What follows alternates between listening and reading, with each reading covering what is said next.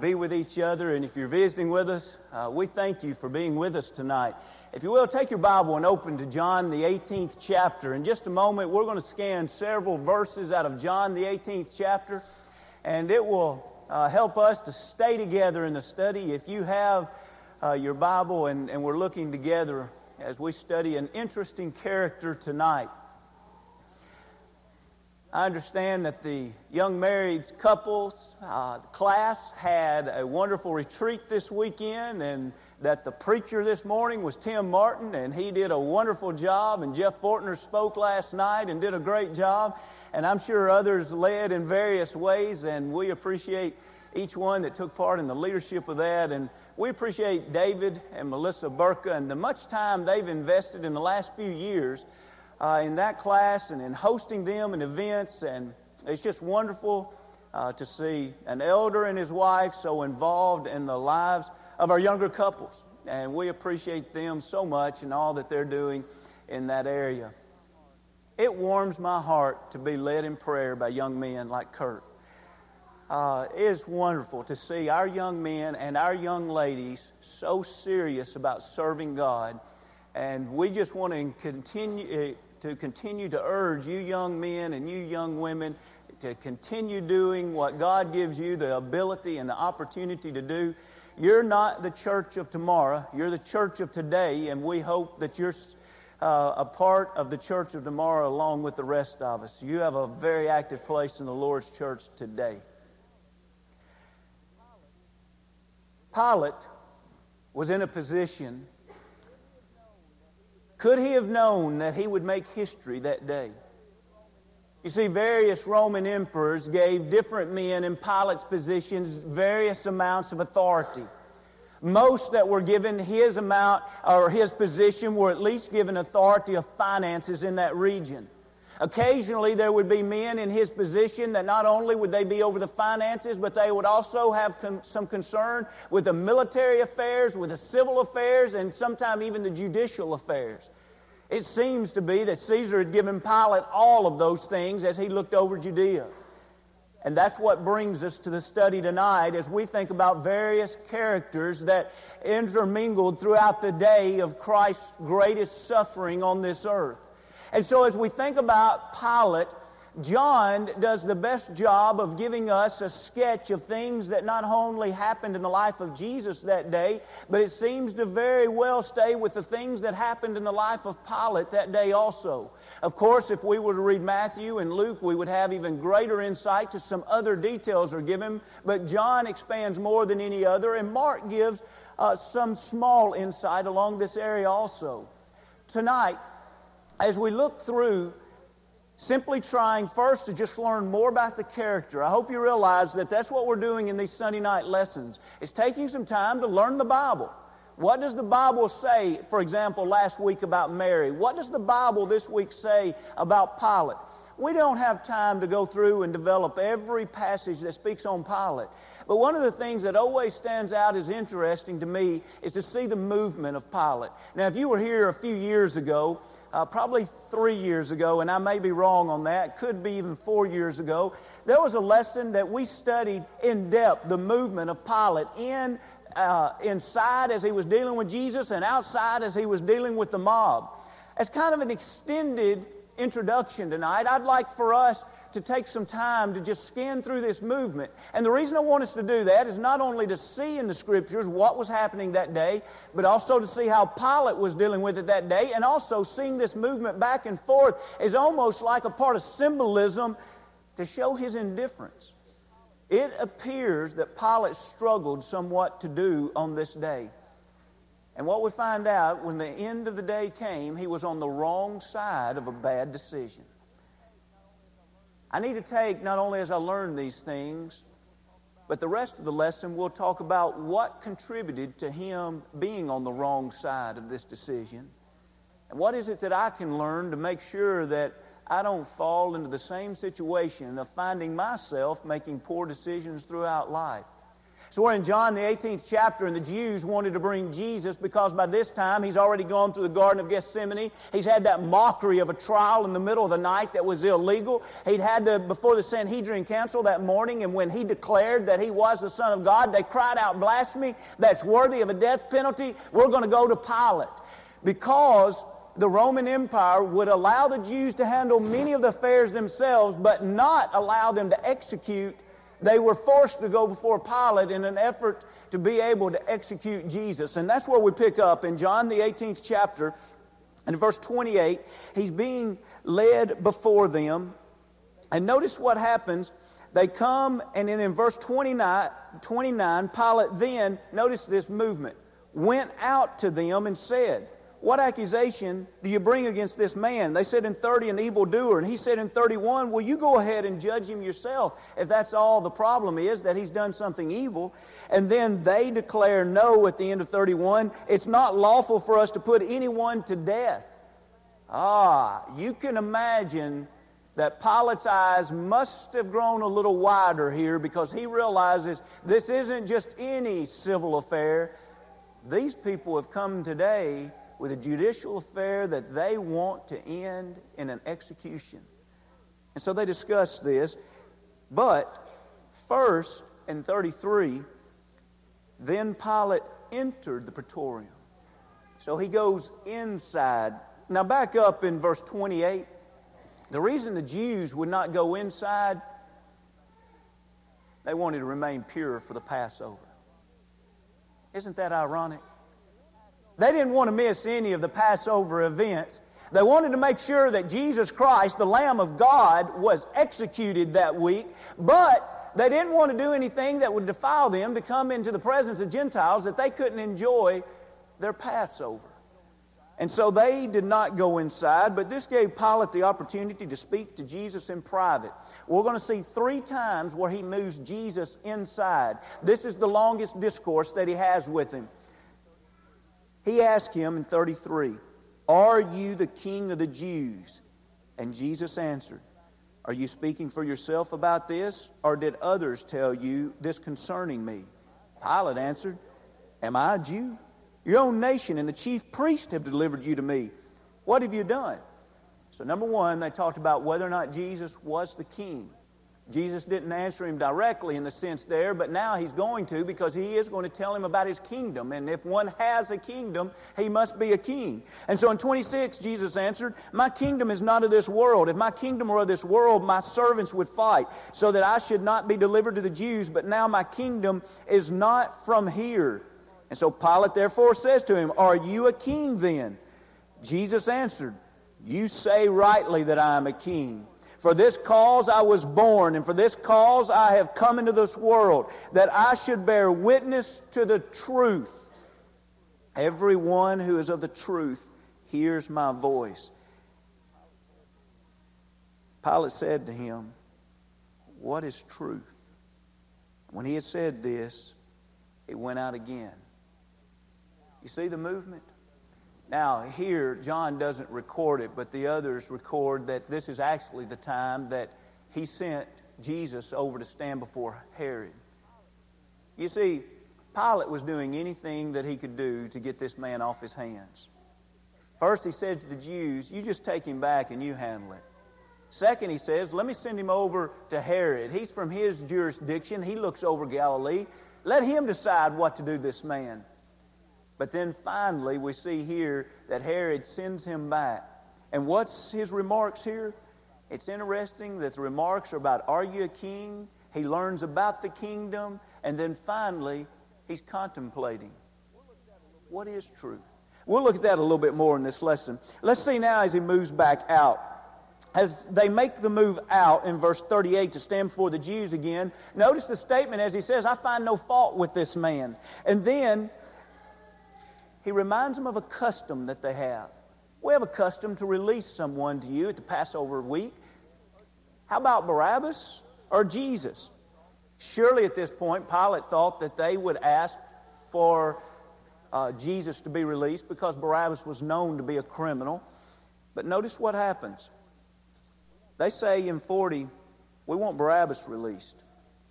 Now, This put Pilate in a situation where he did something that was the unthinkable. He scourged Jesus in 19th chapter, verse 1. The soldiers went ahead and twisted a crown of thorns, put on his head, and also put on him the purple robe. Then they began to mock him by saying, "Hail, King of the Jews!" And they struck him with their hands.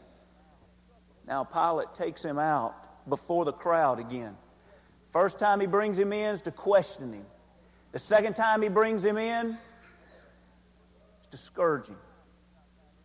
Both times he's not found anything wrong.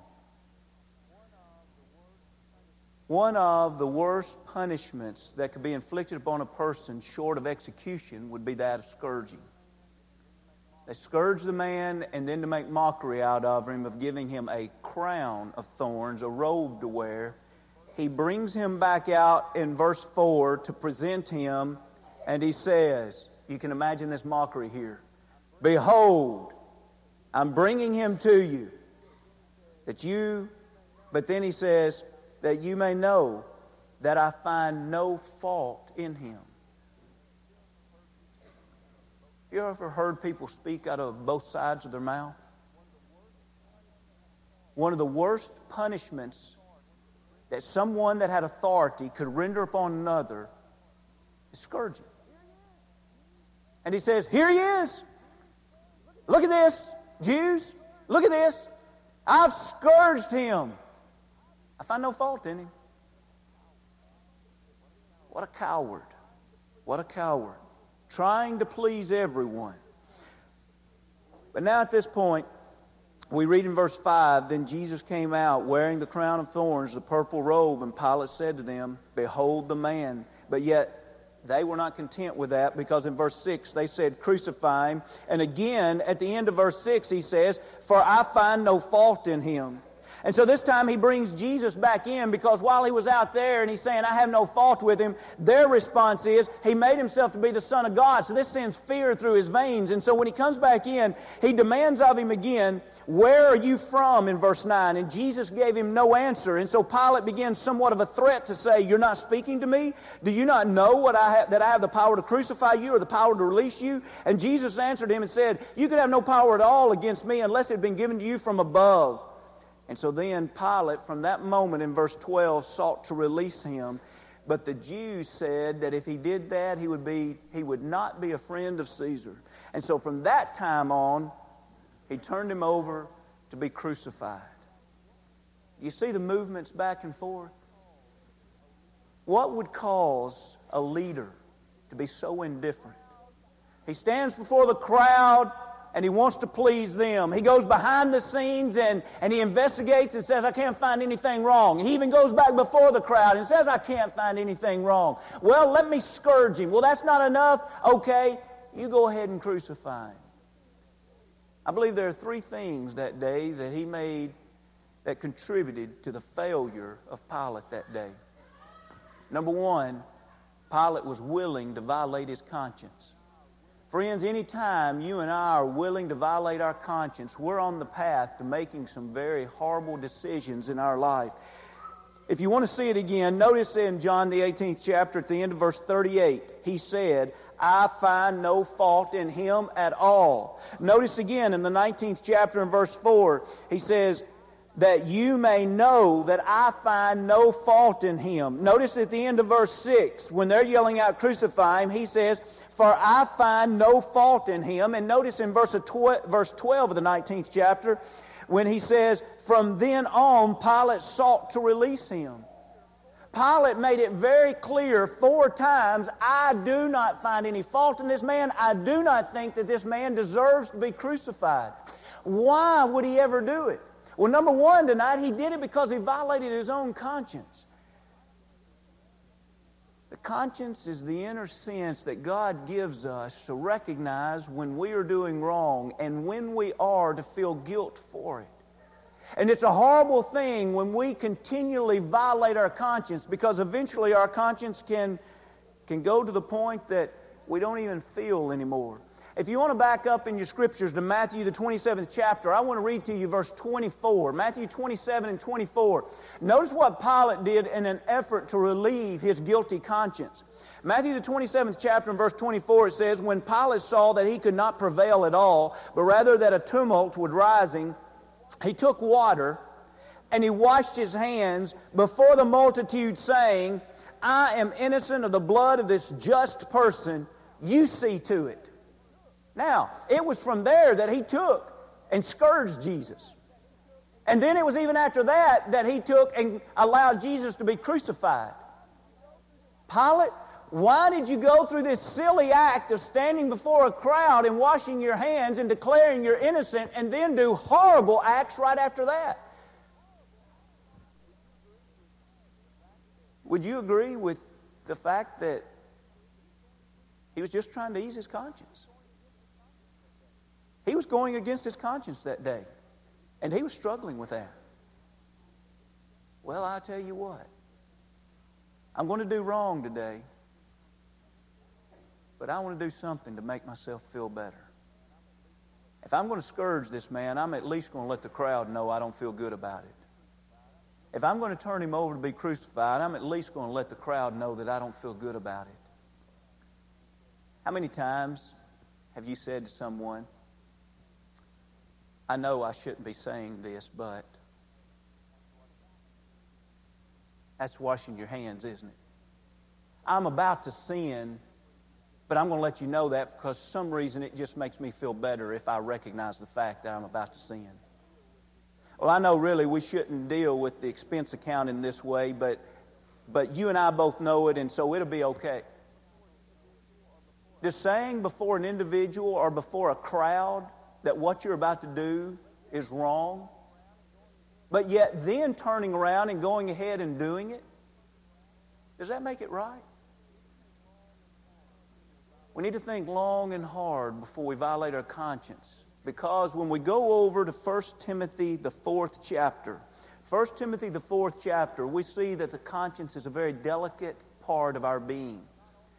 He warned these individuals not only against sin, but he warned them what could happen if they allow the sin to continue in their lives. 1 Timothy, the 4th chapter, we'll begin reading at verse 1.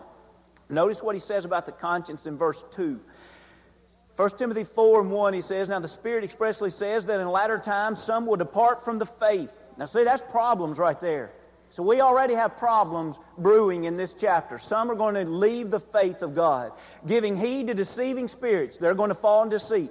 And doctrines of demons, they're going to obey false doctrines. Speaking lies, that's bad. In hypocrisy, that's also bad. What's all of these? When we start doing a multitude of bad things, what does it do to us? Here's what he says, having their own conscience seared with a hot iron. And then he continues with other things, forbidding to marry and abstaining from foods and etc. But notice how he notes how it's this wrong thing, this wrong thing, this wrong thing, this wrong thing, and finally what's the result? Conscience is seared. We all, perhaps at least on TV or in magazines, at least have seen an animal being branded. And we know that when that hot iron is placed on the hide, that not only does it cause a calloused part of the hide so that there's no feeling there, but it stops the future growth in the hide there. There's not going to be hair there. There's not going to be fur there. What's the point when he says, you continue to make the wrong decisions and you violate your conscience? Before long, your conscience is going to say, so? Doesn't bother me. And then we'll get to the point where we'll actually defend it and believe it as we defend it. Well, what should we do?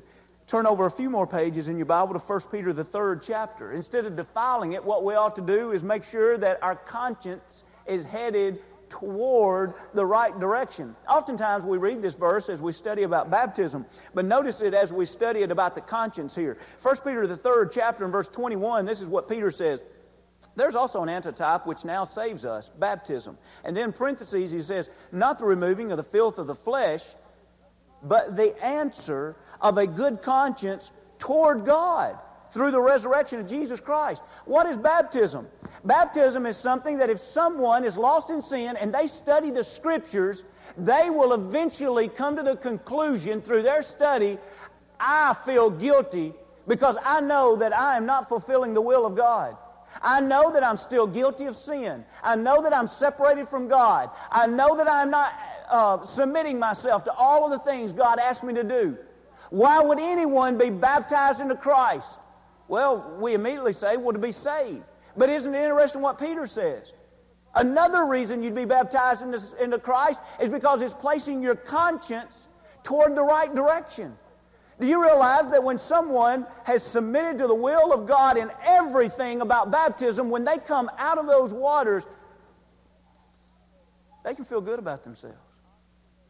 Their conscience can honestly say, I'm headed in the right direction. I've made the right decision today. What about when we don't make that decision? We should have that guilty feeling, that nagging. What about if we don't make that decision for a long enough period of time? The conscience may become seared. So number one, Pilate, how did you end up on the wrong side of such an important decision? Number one, he violated his own conscience. He was the one that said over and over, I don't find any reason to do this. I find no fault with this man. But now let's see another thing. Go to Matthew the 27th chapter. You women, get ready to elbow your husband. You're going to love this one. Matthew the 27th chapter, verse 19. Matthew 27 and 19. The he here is Pilate, and it says, while Pilate was sitting on the judgment seat, his wife sent to him, saying, have nothing to do with that just man, for I have suffered many things today in a dream because of him. Think how different Pilate's day would have been if he would have just listened to his wife. I know many of you wives are already thinking about that time just last month. You'll say, wow, how different our day would have been if he would have just listened to me. You know, there's Bible principles to back up the fact that if a godly man marries a godly woman, the wisdom in his life to listen when she speaks with godly advice. Turn with me to Proverbs the 31st chapter. When we read about the virtuous woman, this is so important that alluding to principles like this is the very first thing that Solomon writes about when he speaks about the virtuous or the godly woman that he wanted his son to find and to marry.